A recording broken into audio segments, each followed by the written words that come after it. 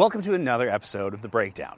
On this episode of The Breakdown, we're going to be taking a look at all of the recent changes to AISH, that's assured income for the severely handicapped, that were announced and then unannounced and then re-announced. We're also going to be taking a look at the Premier's response to the throne speech and some of the kooky things that he had to say in his response. We've got a couple of other topics that we're going to be taking a look at, and we're sitting down with Ward 3 City Councillor Jyoti Gondek. So we've got a full episode for you today. It's time for The Breakdown.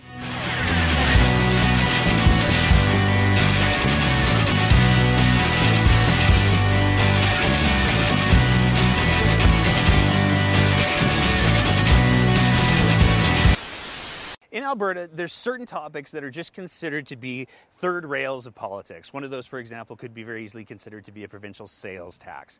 Another one, though, would be a program called AISH. For those of you that aren't familiar, AISH stands for Assured Income for the Severely Handicapped. And effectively what it is it's a program to make sure that people who suffer from disabilities that prevent them from being able to work. And it's worth noting, these are disabilities that have been diagnosed by a doctor. So a physician has said these people won't be able to function in the workplace enough to make ends meet. That's what AISH is for. Now, AISH has had a really hard time since the last provincial election. One of the first things that happened, Premier Jason Kenney, during the election campaign, made a promise that AISH would remain indexed to inflation. It took less than a year, though, for him to walk back that promise and de-index AISH. So now the amount that people get on AISH no longer goes up with inflation. It just stays the same until the government at some point decides to increase it, if they ever do. Well, another bombshell dropped for AISH just a couple of weeks ago. On Friday, September 11th, multiple news organizations, mostly Post Media, broke the news that AISH was one of the programs that was being looked at by the UCP government for cuts. Now, obviously, breaking that kind of a news on a Friday has some pretty serious impact for the people who rely on those programs. And the Minister of Community and Social Services, Rajan Sani, was fairly quick to put up a Facebook post in response to that news. But it wasn't exactly comforting because it did say that AISH as a program has grown significantly over the last couple of years, although that's mostly in response to the fact that for many, many years, AISH was considered to be almost inaccessible because of the administrative burden that was placed in front of it. This was something that the Auditor General had actually called the government back out in 2015. So since those programs have been made more accessible for people to access who do have disabilities, there have been more people who have been able to get on AISH. So there has been growth in the program, but for a very, very good and simple reason. The minister, though, decided to put out a statement saying that because of the growth of the program, they were looking at efficiencies and ways to find, to try to make the program more sustainable over the long term. Now, it's a bit of a mixed message, so people got really, really upset.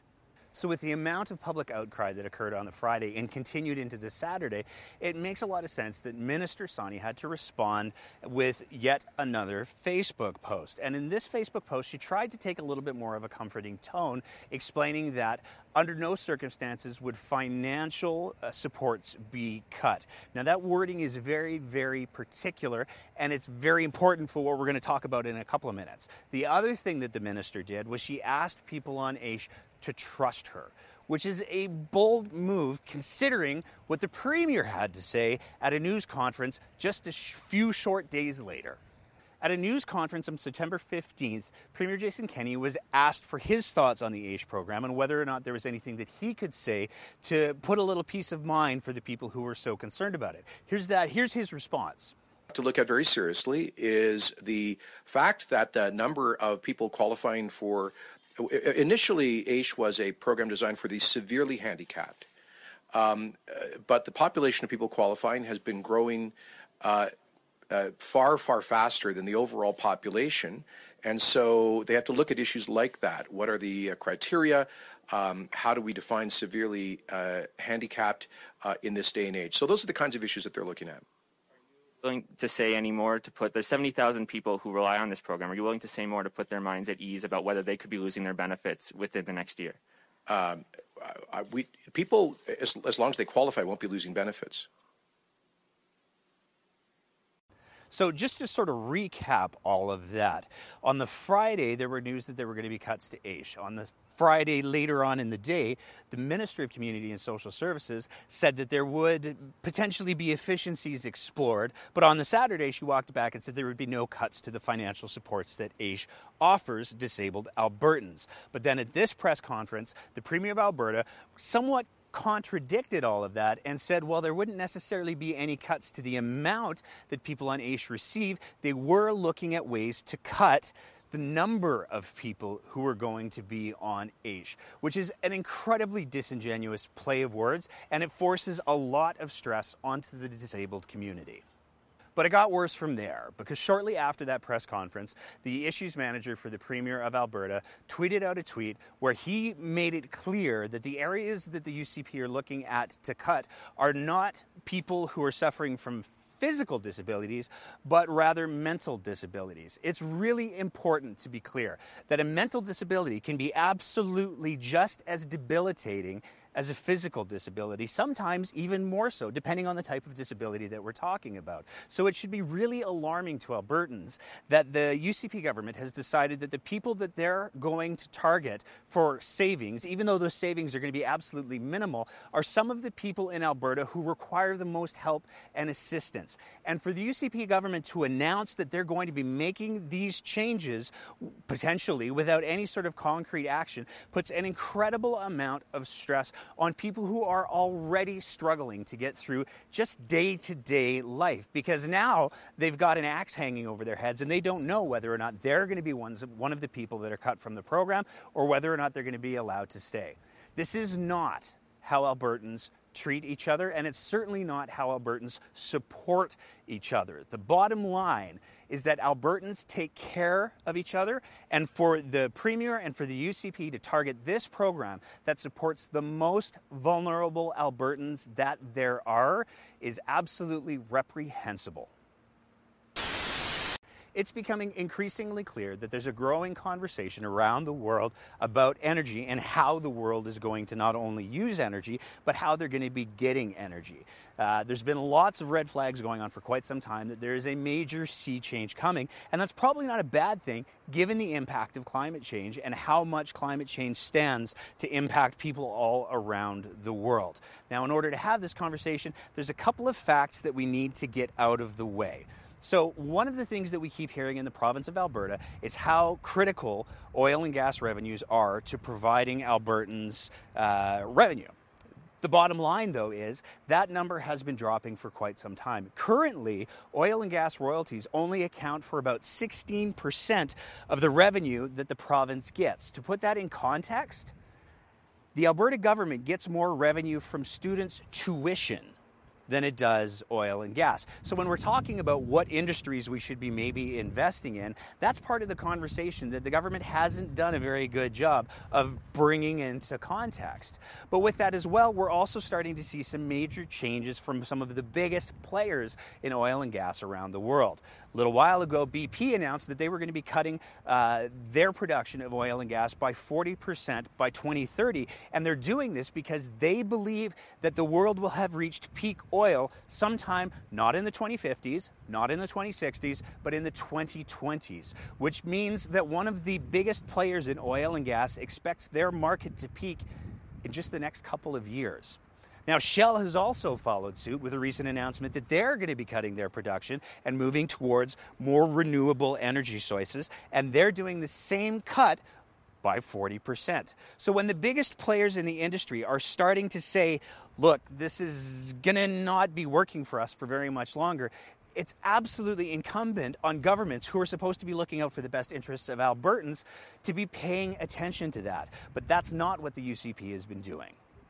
Nowhere was this disconnect more obvious than in Jason Kenney's response to the throne speech. Now, to be clear, The throne speech was not what a lot of people were hoping for. Going into the throne speech, there were a lot of conversations around things like universal basic income for people and pharmacare for people. And a lot of those promises were vaguely referred to, but not specifically referred to. So as throne speeches go, it's pretty standard stuff, but it certainly doesn't do a whole lot to move things forward. And it's true that while the throne speech did refer to energy quite a bit, Alberta didn't specifically get name dropped. And we know by now that if Jason Kenney doesn't see Alberta name dropped, he gets grumpy real fast. And he definitely did in his reaction to the throne speech. Now, there's a couple of things that he said in his throne speech that we want to address. But before we do, we just want to play this little video for you. Well, first of all, the transportation sector is not where most oil is consumed. Secondly, if you really think that the billion people in India who desperately want to move to a higher standard of living are all going to be driving Teslas 15 years from now, then you're disconnected from reality. That is to say, there are billions of people around the world living in extreme energy poverty. They don't have the luxury of repeating all of these kind of California-style pieties. They want to stop burning cow dung. Now, obviously, there's a lot of things that the Premier said in that video that are deeply problematic at best. But to start with, there's a couple of basic facts that we need to get out of the way. So first of all, in part of his response, Jason Kenney said that the vast majority of oil production doesn't go towards transportation fuel. But that's false. It's simply not true. Now, ignoring the problematic racial overtones that were included in his statement, there's also some very basic facts that he got wrong. So, first of all, when he's talking about people in India and how they're choosing to get around with transportation and how they won't be able to afford Teslas, he's probably right. That's because they don't use Teslas or really cars for the vast majority of their transportation in India. They use something called wheelers, which are three-wheeled kind of motorcycles. But the government of India has mandated that by 2030, all of those need to be converted to electric. And that's huge because they account for 70% of the vehicles that are on the road in India, and they account for 30% of all of the carbon emissions that come out of India. So by transitioning those vehicles to electric, they're going to have a huge impact on their overall carbon footprint as a country. To say nothing of the fact that they've also announced significant incentives, $4-something billion, in order to transition people to electric vehicles. But there's an even bigger point that needs to be addressed with Jason Kenney's whole argument about third world countries are going to third world, and we need to make sure that we're providing their energy. According to the Canadian Association of Petroleum Producers, the amount of energy that Alberta and Canada ship to countries other than the United States is 1%. 1% of our energy production goes towards other countries other than the United States. Now, what that means is that all of these other countries are currently getting supply from other places. And when you consider the fact that the product that comes out of the oil sands is a lower grade product that what a lot of people can get out of different parts of the world that requires more refining, why would any of these countries, who Jason Kenney has presented as being so financially strapped, choose to go with a more expensive product that takes more time and more effort to refine when they can get a better product that's cheaper from their existing supply chain? It doesn't make any sense. And that's what should really alarm Albertans, because either Jason Kenney doesn't know these basic facts that even Vivian Krause could find with a Google search, or he's choosing to misrepresent them to Albertans for political means. I'm not sure which one's scarier. Alberta has been dealing with the opioid crisis for years now, and it's cost a lot of Albertans their lives. One of the measures that has been taken to try to prevent Albertans from dying from opioid addiction has been the implementation of supervised consumption sites. Now, unfortunately, one of the supervised consumption sites in Alberta, which was down south in Lethbridge, that was run by an organization called AISH, had quite a bit of a bumpy start. For a couple of years, there were mismanagement of funds as well as mismanagement of staff, and all of that came out in a report in July.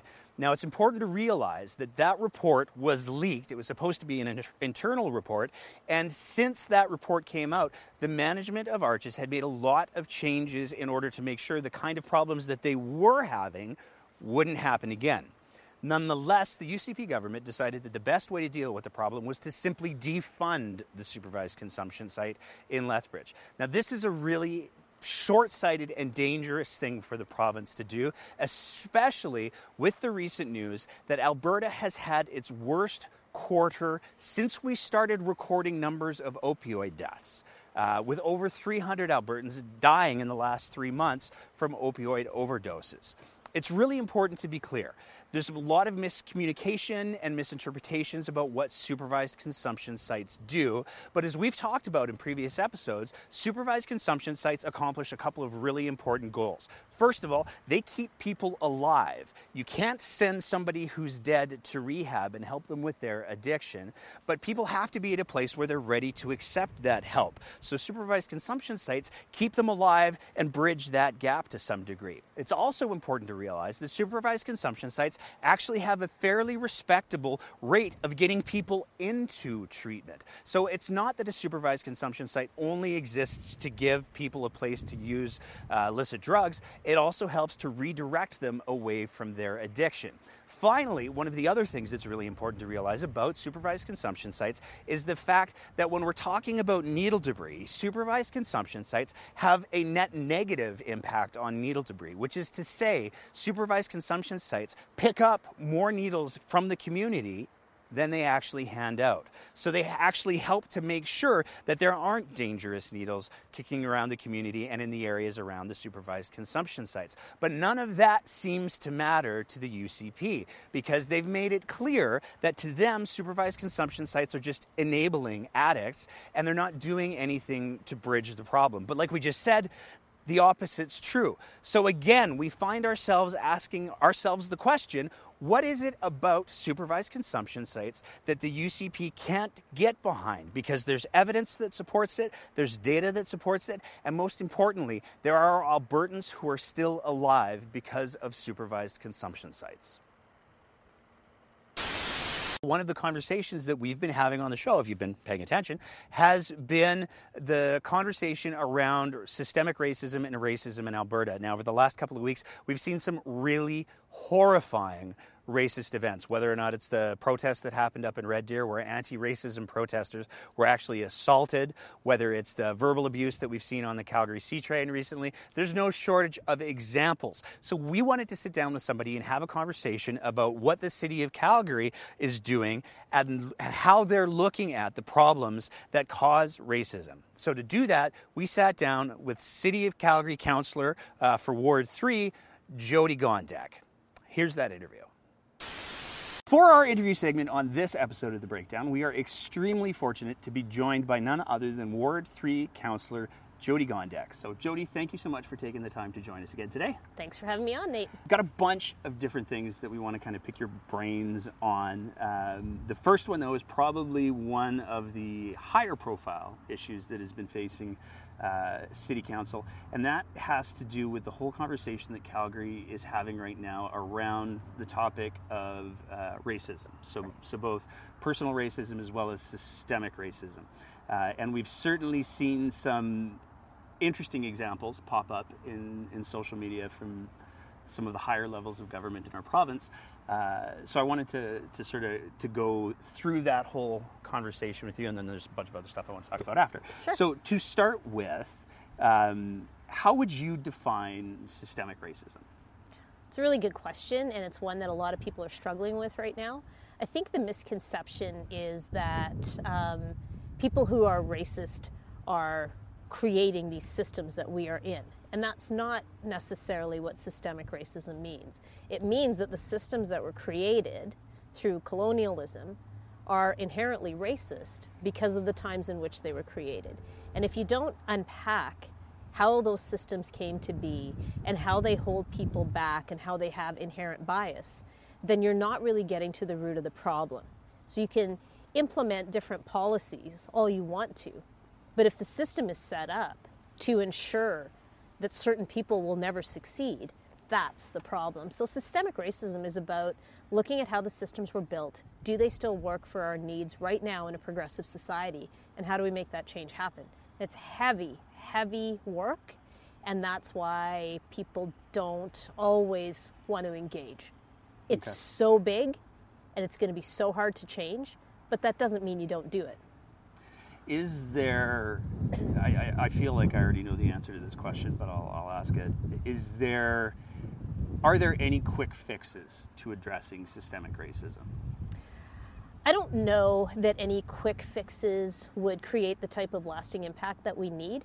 I would say we need more people from different backgrounds, formerly marginalized communities, to step up and really speak what it is that they've experienced in a safe way, obviously, and tell us what it is that we need to do that's different. I had a very interesting exchange on Twitter the other day with an amazing community volunteer named Nathan, who was questioning whether Calgary Planning Commission was actually made up of the right people, and was it in fact a systemic problem where the amount of time that's needed to do that role was preventing people who are marginalized from participating.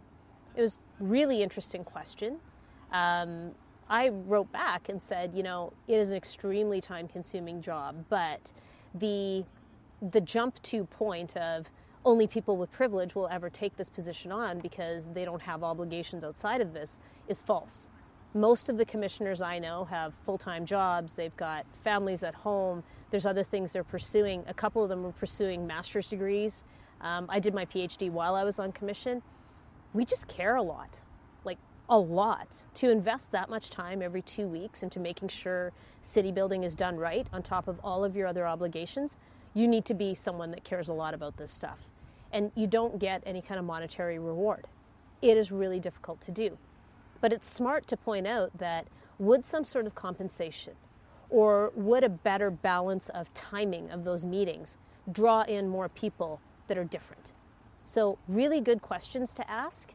And I would say we need to go back to some of the folks that were different on commission and say, did you ever feel like you weren't being heard? Did you ever feel like your voice was being sidelined? What can we do to make sure that doesn't happen again? Okay. So I think things like that will help us address it. In response to, I assume in response to, a lot of the public outcry that we saw around the Black Lives Matter movement, for example, Yep. the City of Calgary held some public forums. Is it fair to call them that? Yeah. Okay. And those public forums were certainly challenging to watch because so many people showed up and had so many absolutely heartbreaking stories of personal racism that they experienced. I'm curious, are you aware of any actions that the city has taken to address some of the concerns that were brought forward? So I know that we are striking the Anti-Racism Committee in late October. There's applications that have been received, so I think that committee is going to be very important in making sure the public is participating and helping us make that big systemic shift. I know the HR department has been engaging with the diversity and inclusion manager, and her name's Luminita. She's a wonderful person who challenges us all the time on our unconscious bias. So there are a lot of training opportunities that are being offered. There's a lot of changes that are being proposed to performance management systems. But I think ultimately it's accountability from each individual. So there was things that I heard during that hearing that bothered me in terms of things that the city had done. And so I took it upon myself to reach out to those individuals. I've had several emails from people who participated in those hearings who said, I came and spoke. You heard what I had to say.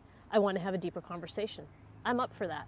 I have no problem with that. That's why I was elected, is to listen to people and help make the types of changes that'll make our city better and stronger. So there's a lot of work to do. I don't know that we got that hearing process right. That sounds very critical. I think my colleagues who set up that structure were absolutely trying to do the right thing in a timely way. But, as someone who's been through some experiences with racism, it's hard to tell your story, even privately. To do it so openly and publicly, you're opening up wounds. And you know, Marilyn North Pagan, who is a commissioner on the Police Commission, she said this very eloquently. She goes, you know, you did not have a lot of Indigenous representation at those hearings because we've told our stories. We've done it a lot of times. You've got a Truth and Reconciliation report. You've got the Murdered and Missing Indigenous Women report. How many more times do you want us to come and open our wounds? It's powerful stuff.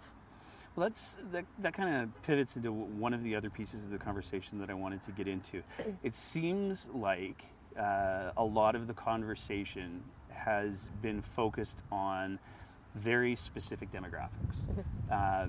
And I'm curious for your perspective. Is the conversation best served by focusing on specific demographics, or is it best served focusing on the broader things that contribute to racism and systemic racism, or does the solution have to be some sort of hybrid of both? It's got to be a hybrid of both, right? I mean, it's kind of like if you take an example of a kid in school who's got a learning disorder, right, and is getting picked on by other kids. You've got two issues to deal with. You've got the issue of bullying, and you've got the issue of this kid who needs some support with the learning disorder, right? So one is extremely focused on the issue for the child. The other is focused on the environment within which that child has to operate and navigate. So if we're looking at racism, it's absolutely important to understand that different groups are experiencing different things. And, you know, it's the same with members of the LGBTQ community. Their experiences are not going to be the same as those of racialized people, but there's similarities. So if you look at the system overall and you see that we have a lot of work to do in terms of inclusion, that's a big job. But you have to listen to the stories of the people who have been through it to understand how those personal tales that they've told tell a bigger story about the system. So it's got to be a combination of the two. Okay. What direction do you see things going over the next 6 months to a year with the City of Calgary in regards to addressing some of these concerns? I think Council has made a commitment to ensure that some of the practices and policies that we need to change are done quickly. I know that I've had several conversations with Human Resources and with the City Manager. They're actively working on making those changes happen. A good example is the recruitment process for our boards, committees, and commissions that we've undergone this fall. My question was, what did we learn from those hearings that will allow our diversity, inclusion, and equity team to make our interview processes stronger? Are we anonymizing resumes? Are we trying to do some other blind process that doesn't immediately bias an individual who has applied for whatever reason? So they're looking at all of that stuff. They're taking it seriously, and I know action's being taken. Okay. Now, you have some experience with the Calgary Police Commission. Yes.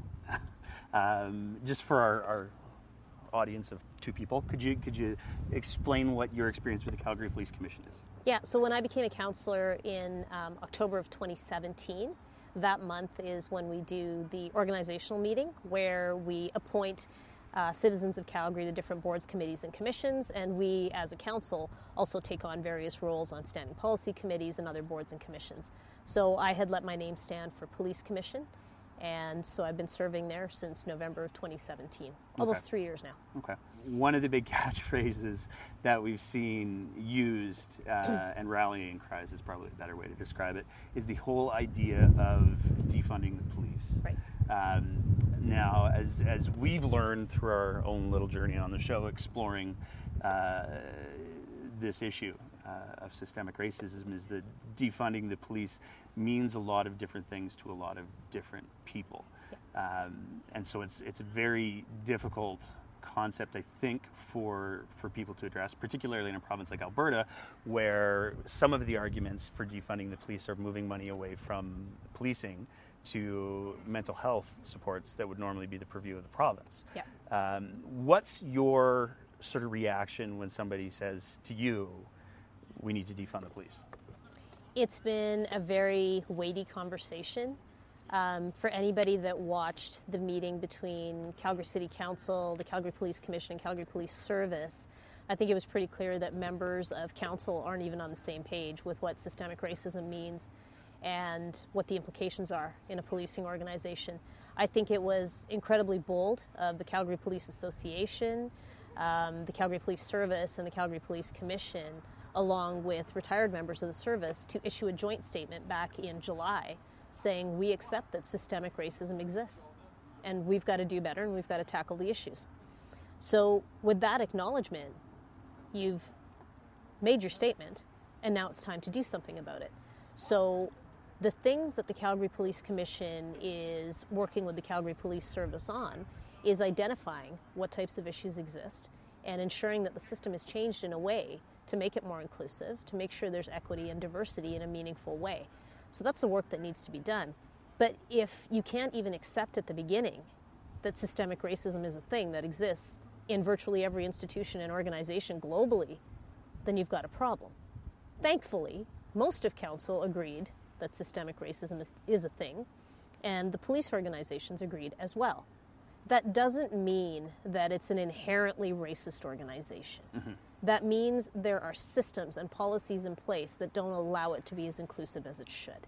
That's the type of stuff we need to tear down. Okay. The other thing that gets brought up, too, is it's just some bad apples.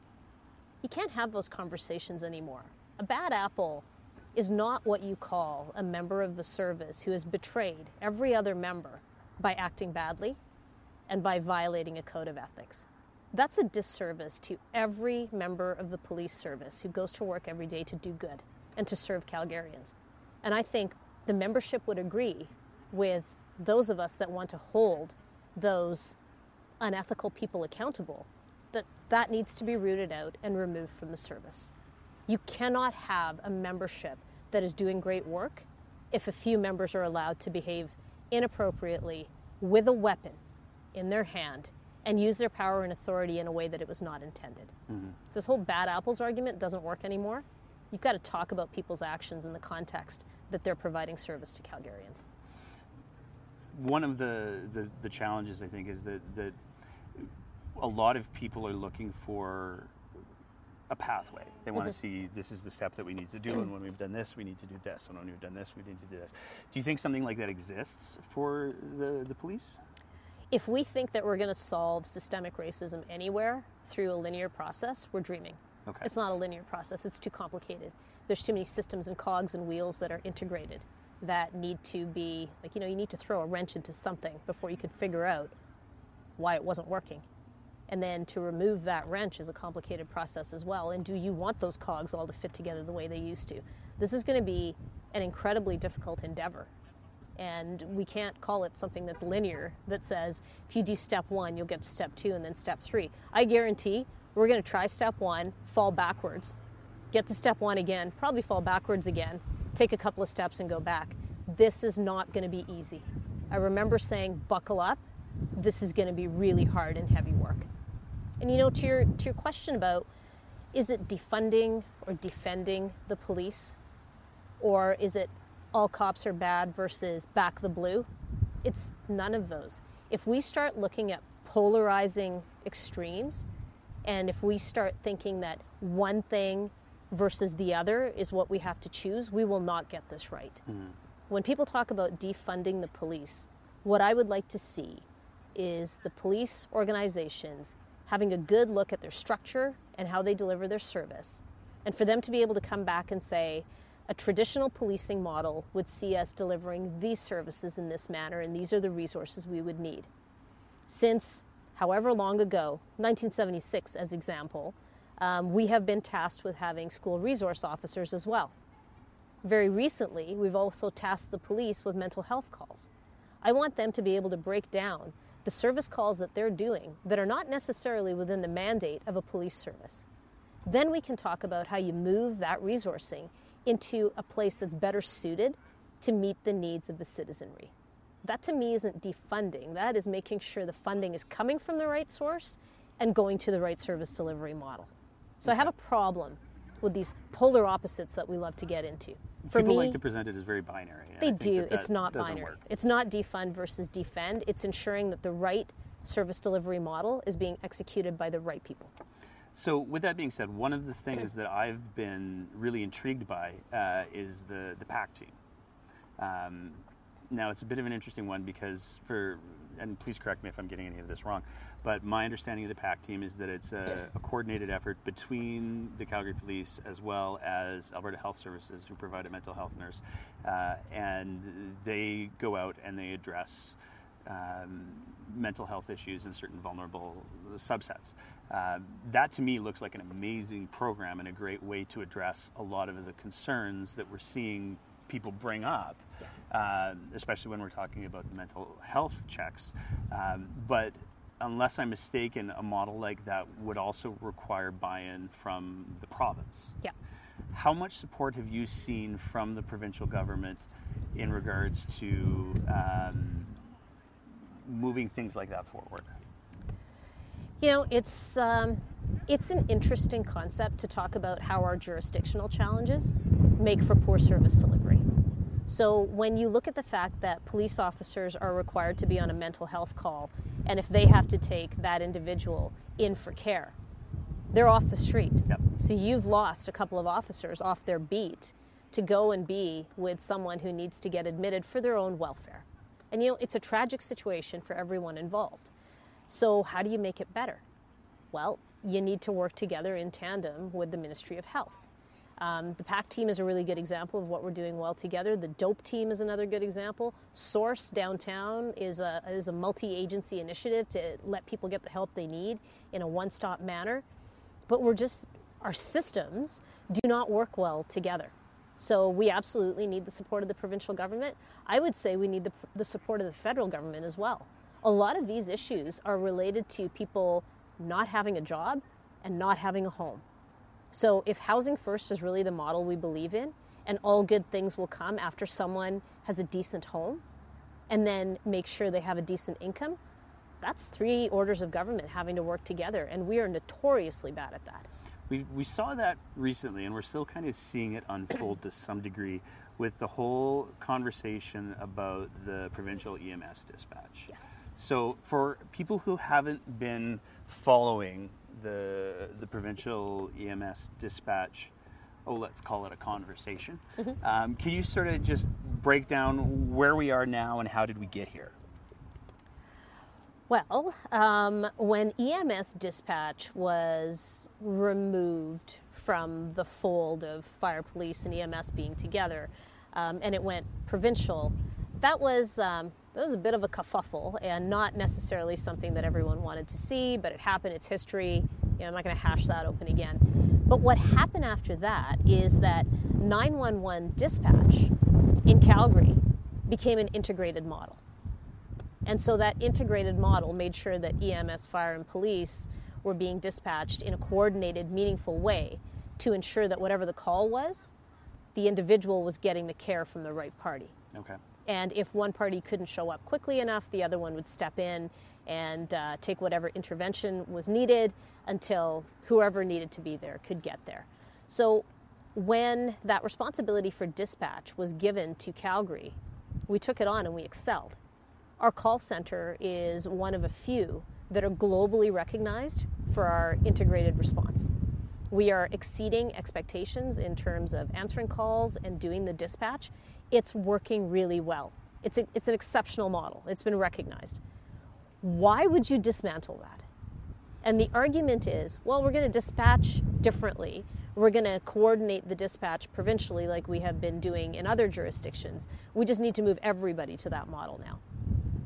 Well, if you've given a responsibility to someone to be a steward for a strong model and they've delivered on it, why would you penalize them by taking that service away from them?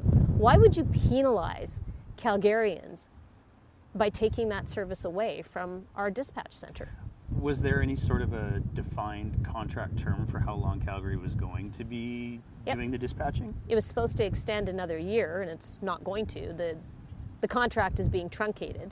So it's very strange to me that this is what the province has chosen to focus on when, I guess I'll say anecdotally because I don't have a report in front of me, but from any paramedic I've spoken to and from any frontline emergency response worker I've spoken to, the real problem in Calgary is a shortage of ambulances. Okay. So why wouldn't we focus on that? So when you say shortage of ambulances, what sort of anecdotal stories are you hearing? I'm hearing stories of where, a Calgarian has a need that requires EMS, and the ambulances are coming from places like Strathmore, from Cochrane, from Airdrie. And I mean, it's nice to have a regional model that works together, but it also tells me that Calgary has an ambulance shortage. So that's what I would like to be talking to the province about. I don't know how they decided to prioritize dispatch, which was working perfectly fine, instead of talking about the real issue, which is, and I think they're called red light calls. I'm not even sure, or red alerts, something like that. The terminology escapes me right now, but it's red, it's serious. We've got a shortage of ambulances. That's the conversation we should be having. From talking to Calgarians, do you think Calgarians are more concerned with where the dispatch center is located, or whether or not an ambulance is showing up to their houses? When my dad passed away, it was unexpected and horrifying. And the most important thing was to get EMS to the house quickly. I didn't really care where that dispatch was coming from, but what I did care about was that it was a quick response. And as a Calgarian, I know that we offer top-notch service. That dispatch is being done well.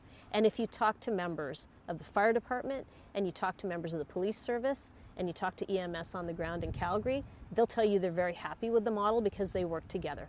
The most recent incident we had on 22X, where there were fatalities, the reason that we were able to act quickly is because the response was coordinated. There was enough people doing enough things to shut down the roadway to allow stars to land and take people out of that situation. That's the type of coordinated response that saves lives. And if it's being done well, why would you change it? It certainly seems like there are some dissonant priorities between what the municipal government's looking for and what they're trying to accomplish and what the provincial government's trying to accomplish. How would you, and we've just seen a significant change in who's sort of managing those relationships with the recent cabinet shuffle. How would you characterize the relationship between municipal governments and the provincial governments up until this most recent cabinet shuffle? Because we haven't really had a chance to see how the new minister is going to do her job. Yeah. I am a little bit positive about the new minister, Minister Allard. Yeah. She was able to speak to members of the Alberta Urban Municipalities Association on Friday of the conference that we had, and her message was extremely collaborative. Her message was about making sure that cities are successful so our province can be successful. She embraced this idea of working together, and I think people were very happy to hear that. We have not had that. We've had this sort of regime of, I'm the new sheriff in town, I tell you what you do, and if you don't like it, that's too bad. It can't work like that. If you're at the provincial level, you are not on the ground in the city experiencing the things that are going on. And I certainly don't expect you to hold a portfolio where you understand land use planning. That's minutia. That's the stuff we're supposed to do. We do it well. But you've got to work with us to understand how we best deliver on those models so that our cities are growing in a way that's sustainable and the service we're providing to our Calgarians is something that they need, and it's something that's strongly supported by all orders of government. You can't do that if you don't work together. So I'm happy to see that there's a move towards collaboration. I think we need a lot more of it. Okay.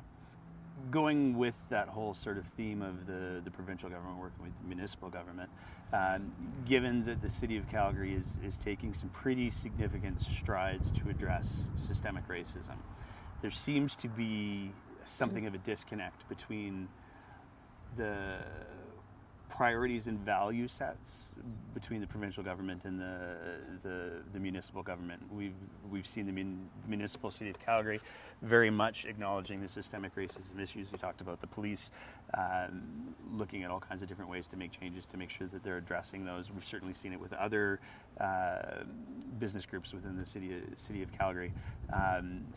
But on the other hand, when it comes to addressing issues of inequity and inequality, one of the driving theories behind that is the idea that there are certain factors that contribute to people experiencing potentially more challenges or oppression or racism or whatever we want to call it. Yeah. Traditionally, that theory has been called intersectional Yep. We have a premier who just called intersectional theory kooky and academic.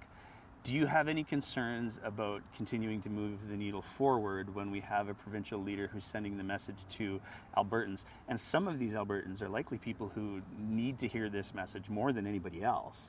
Do you have any concerns about him positioning it with that kind of rhetoric? I'm always concerned when a message comes from leadership that's a little bit tone deaf to what's happening in society.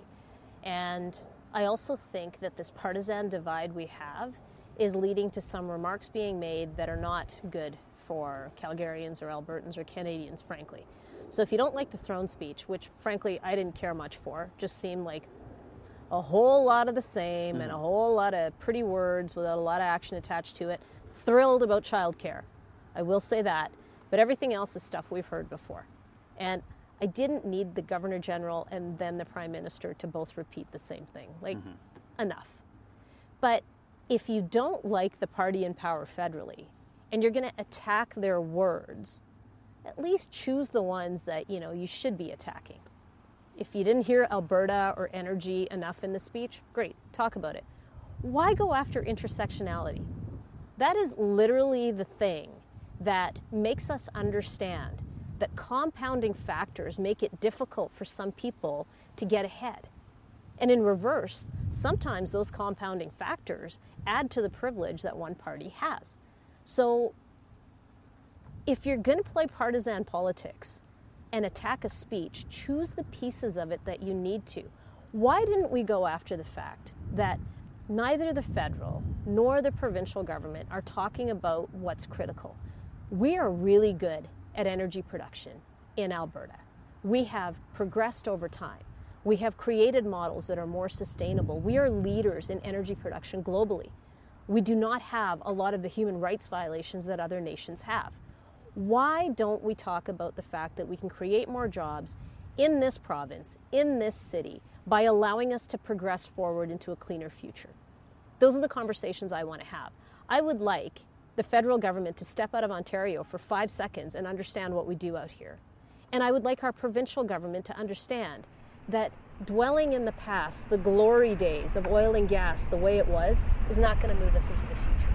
And frankly, the kind of talent that we're trying to attract and the people that we want to come and work here, if they're hearing a message that, their nation is categorized as dung burning, I don't know that that's exactly the message that we want to send. What I found particularly interesting was the Premier made a comment about how people that are trying to get out of positions of poverty, I'm paraphrasing here, desperate circumstances in India are not worried about driving Teslas. What they're worried about is having a reliable energy source that's not dung. I found it very interesting that at 5:57 a.m., Reuters picked up that India made an announcement that $4.6 billion was being invested into firms that would make batteries to allow for them to create electric fleets. The Prime Minister actually said that by 2030, he wants to reduce India's reliance on oil by $40 billion. I think sometimes you need to think about what you're saying in a global context. It was a very strange argument for the Premier to make, to me, if for no other reason than if you take a look at who Canada exports our oil to, literally 99% of it, and that's according to CAP, the Canadian Association of Petroleum Producers, 99% of it goes to the States. Only 1% of what Canada produces goes other places. And so the idea that we would somehow be able to create a new opportunity for Albertan energy when we're still dealing with the production issues that we're dealing with in India, and that the suppliers who are currently supplying India would just quietly get out of Alberta's way, struck me as very strange, I'll say. I mean, there's things that are obvious. We need to be able to move Canadian-produced oil and gas to the coast. We need to be able to get our oil to the places where we can ship it out and we can have strong exports. That's a fact. I think it's important to keep reiterating that. But I think at the same time, we need to talk about, while that is an immediate circumstance, that we need to address, the future involves us evolving past that type of production into a new type of production that the world is going to embrace. So we can be immediate and forward thinking at the same time. I don't hear that messaging anymore. It's this argument about oil and gas needs to come back. We need to have another boom. That's not it. That's not the end of the sentence. We do need a focus on our energy sector by the federal government, because frankly, I believe they've been overlooking us for quite some time. But at the same time, we need to demonstrate that we're willing to move forward. And I firmly believe that the major corporations that chose to locate in this city that are now talking about evolving their energy production model are the ones that are going to lead us into that clean economy. It is not a dirty phrase to say that we want to move to a clean economy. It's our future. Well, especially given the catastrophic nature of climate change that's being predicted, I think it's safe to say that if we don't start to make some transitions, and I think you're right, Alberta does have the opportunity to be a leader on that if we choose to be. I'm one of the things that I'm currently trying to figure out is how we're going to do that when we have a premier who A, doesn't seem to know what's going on in India, B, he said that the vast majority of the petroleum products that we produce doesn't go towards fuel, but the vast majority of it does go towards fuel. I have concerns about how we're going to move forward when we have a premier who seems to have a casual relationship with facts. My biggest struggle has been and continues to be the rhetoric that we find ourselves stuck in. You know, you don't have to champion one thing at all cost. You don't have to get behind one sector alone to be the champion for that sector. I think we would be a lot stronger if we just admitted quite openly that we have not done a good job of diversifying. And it's not time to diversify, it's way past time to diversify. So we can still be champions for responsible energy production. No one's arguing that. But you've got to talk about all of the other things. And if you look at the resolutions that were passed at AUMA, the Alberta Urban Municipalities Association, a lot of them talked about economic diversification and doing good things that allow us to become leaders in various areas. Film production, you know, music production. There's benefits that could be available that would draw that type of talent to our province. We just didn't pay enough attention to it. So now BC and Manitoba are eating our lunch. That's not what I want. I want to have the same opportunities that those provinces have. So we need to get better at looking at what our economy could and should look like and what talent attraction looks like. The last thing that I want to get your impression on or your opinion on, you may have heard there's a municipal election coming up. Oh yeah. Yeah. I'm not gonna push you on where your plans are for that election, because I suspect when that announcement gets made in whatever capacity it is, probably won't be on a podunk little podcast like this. But I am curious, because one of the things that we're starting to hear a lot of people express a lot of concern over is the fact that the provincial government has decided that they're going to piggyback the big equalization referendum on top of the municipal elections. Do you have any concerns at all that that's going to influence or change the tone of the discussion surrounding municipal elections? When we spoke with economist Trevor Toome, he was quite concerned that it's going to shift the conversation away from real municipal issues that Calgary needs to address or that Edmonton needs to address, because municipalities, I mean, going with the systemic racism piece, obviously there's very real issues that cities and municipalities need to address. Do you have any concerns that referendum is going to distract from that conversation? Absolutely it is. The number one issue that all Calgarians should be concerned about for the next municipal election is how we fund and finance a city properly. We need a different funding model than the one that we've got from our provincial government. And frankly, the way that the federal government distills their money down to municipalities also needs a lot of work. So if you're a Calgarian that wants to make sure that your property tax dollars are being spent appropriately and that your municipal government has enough money to provide you with the services you need, your number one question should be, what are you doing in terms of a funding and financing model that allows all three orders of government to work together? It's a basic. Property taxes cannot be the sole certainty that the city has for revenue generation. It doesn't work. We've seen that it doesn't work. So what else are we going to do?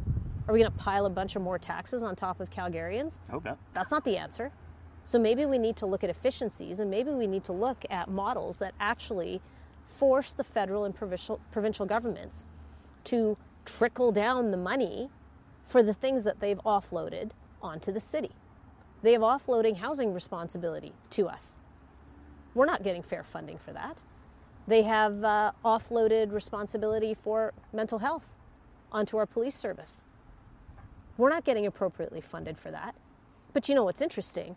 The education portion of the property tax that goes up to the province that we never see, that's not something that all Calgarians understand. So the province is fine with us collecting tax for them, but they really don't want to provide us any other funding models that are actually going to help us.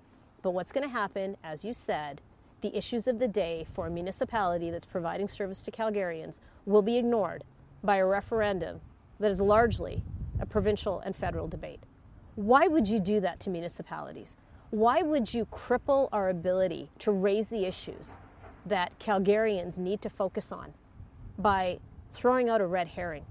And the only thing I can think of is it's really easy to stir up partisanship by bringing up issues like that. Well, one would almost think that as if they were trying to stir up partisanship, they would also make some sort of changes to how election funding could potentially work and how much donors could potentially give to potentially slates of candidates. But you know what? That's just speculation on my part. We heard a lot from every municipality at AUMA that they were not impressed with how the Local Elections Authorities Act was being changed. Mm-hmm. If you don't have a conversation with the people that you're making the changes for, you really haven't done anything collaborative. You've imposed your version of how their world should be.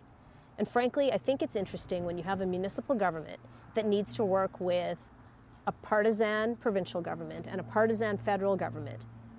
You need to have people that can bridge those relationships working at the municipal level.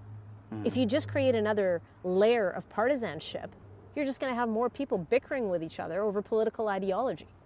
I would frankly like to get Calgarians back to work.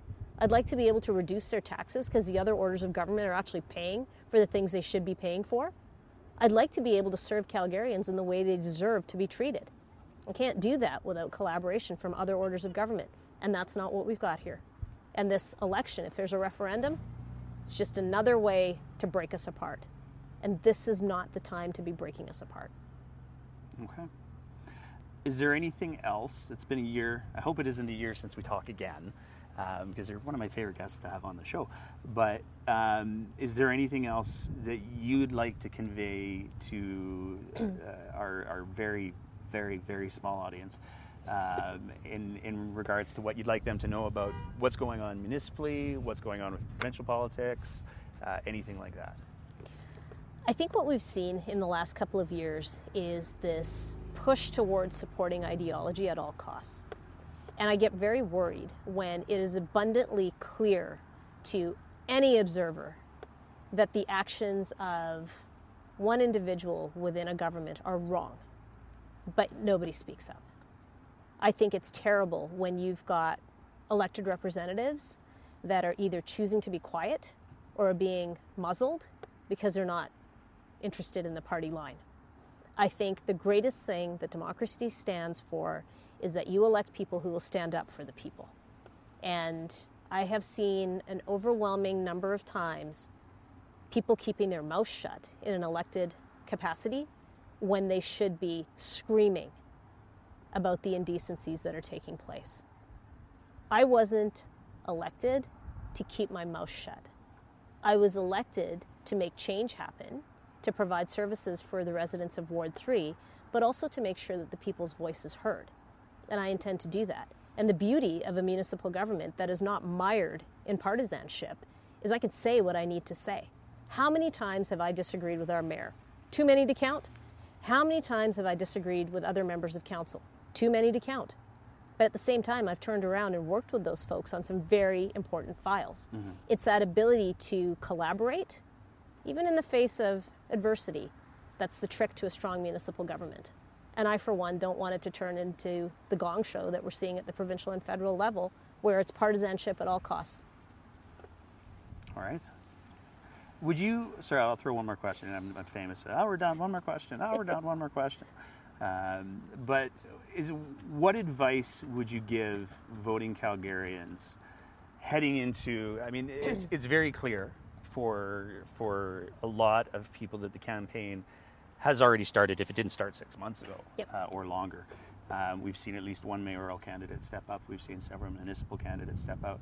What would you suggest to the voter to be able to not get caught up in what very much looks like is going to be a very strong effort to make this municipal election, which, as you said, shouldn't be partisan as possible? What should people do? I think it's inherent to people's nature to want to know if you're one way or another. Do you lean right? Do you lean left? Are you a conservative or are you a liberal? You know, would you vote for the UCP? Would you vote for the NDP? There's just sort of natural questions that come tripping out of people's mouths because they're so used to it. When it comes to a municipal election, I would say you have the ability to access so much information about candidates. Just spend an hour getting to know who the candidates in your ward are. Know where your ward is. A lot of people don't know that.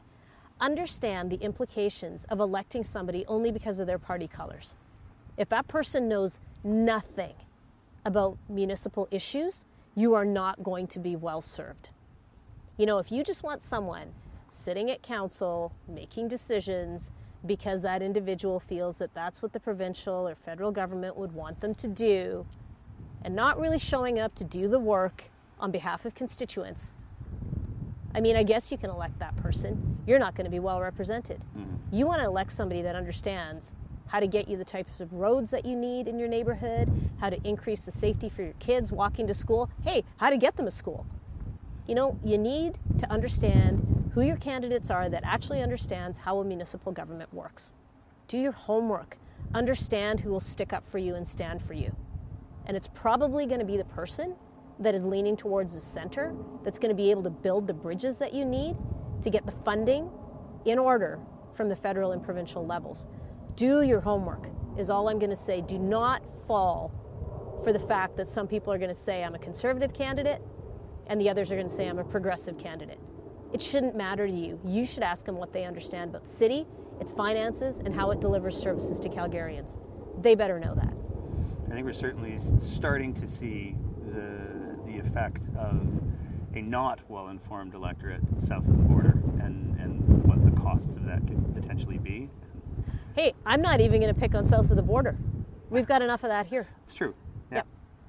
Well, thank you again so much for taking the time to sit down with us on this windy Saturday and talk about all of these issues. And it's still sunny. It is. It's beautiful out, and we've got this wonderful scenery behind us. And I'm able to wear a T-shirt still, so that's nice. So thank you again, and look forward to talking soon. Thanks for having me on. One would think with the incredible number of communications people that the UCP keep on staff, so we're talking about issues managers, communications directors, tour directors, talent directors, that their communications strategy would be pretty locked down. Turns out it's not quite the case. A couple of weeks ago, it came to light that UCP MLA Devinder Tour had let his domain name lapse, and somebody who's way smarter than us figured that out and then redirected it to the NDP fundraising website, which is objectively funny and really quite clever. But it also got us wondering, how many other UCP MLAs and ministers haven't properly secured their domain names? It turns out, more than a couple. So as of now, if you go to www.toddlowen.ca, you will be directed to the fundraising page for the Alberta Independence Party. Now, we want to be really, really clear here. We don't support Alberta independence at the breakdown at all, but we had a bit of a method that we used to determine who would get what pages, and we'll explain that in just a sec. If you go to mohammedyassine.ca, who is the UCP MLA for Calgary North, that will take you to the fundraising page for the Alberta Liberals. If you go to www.petersingh.ca, the UCP MLA for Calgary East, who's had his own share of money troubles and probably could have used a little bit of fundraising, but instead that now redirects to the Alberta Party because, well, frankly, they've had some money troubles as well. The next UCP MLA and minister that we have up is Demetrius Nicolaides. Demetrius Nicolaides is the UCP MLA for Calgary-Bow, and if you go to that website, that now redirects to the NDP fundraising page. The way that we figured out who was going to get what was basically the number of votes for parties in the last election, and the 4 top parties in the last election were the NDP, the Liberals, the Alberta Party, and the Alberta Independence Party. So we wanted to try to be fair, but we did save the best for last.